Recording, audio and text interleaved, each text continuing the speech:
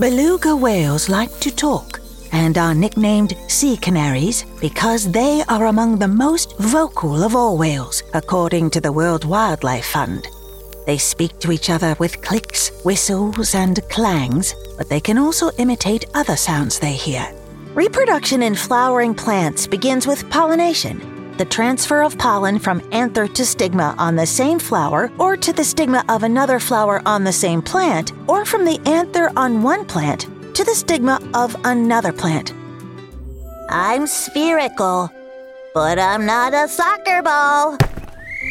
I can be full, even though I haven't eaten anything.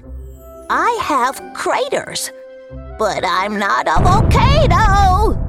I have a dark side, but I'm not Darth Vader.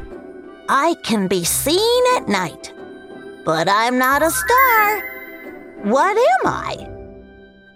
The moon! Once upon a time, there was a teeny tiny woman. She lived in a teeny tiny town with her teeny tiny cat in a teeny tiny house.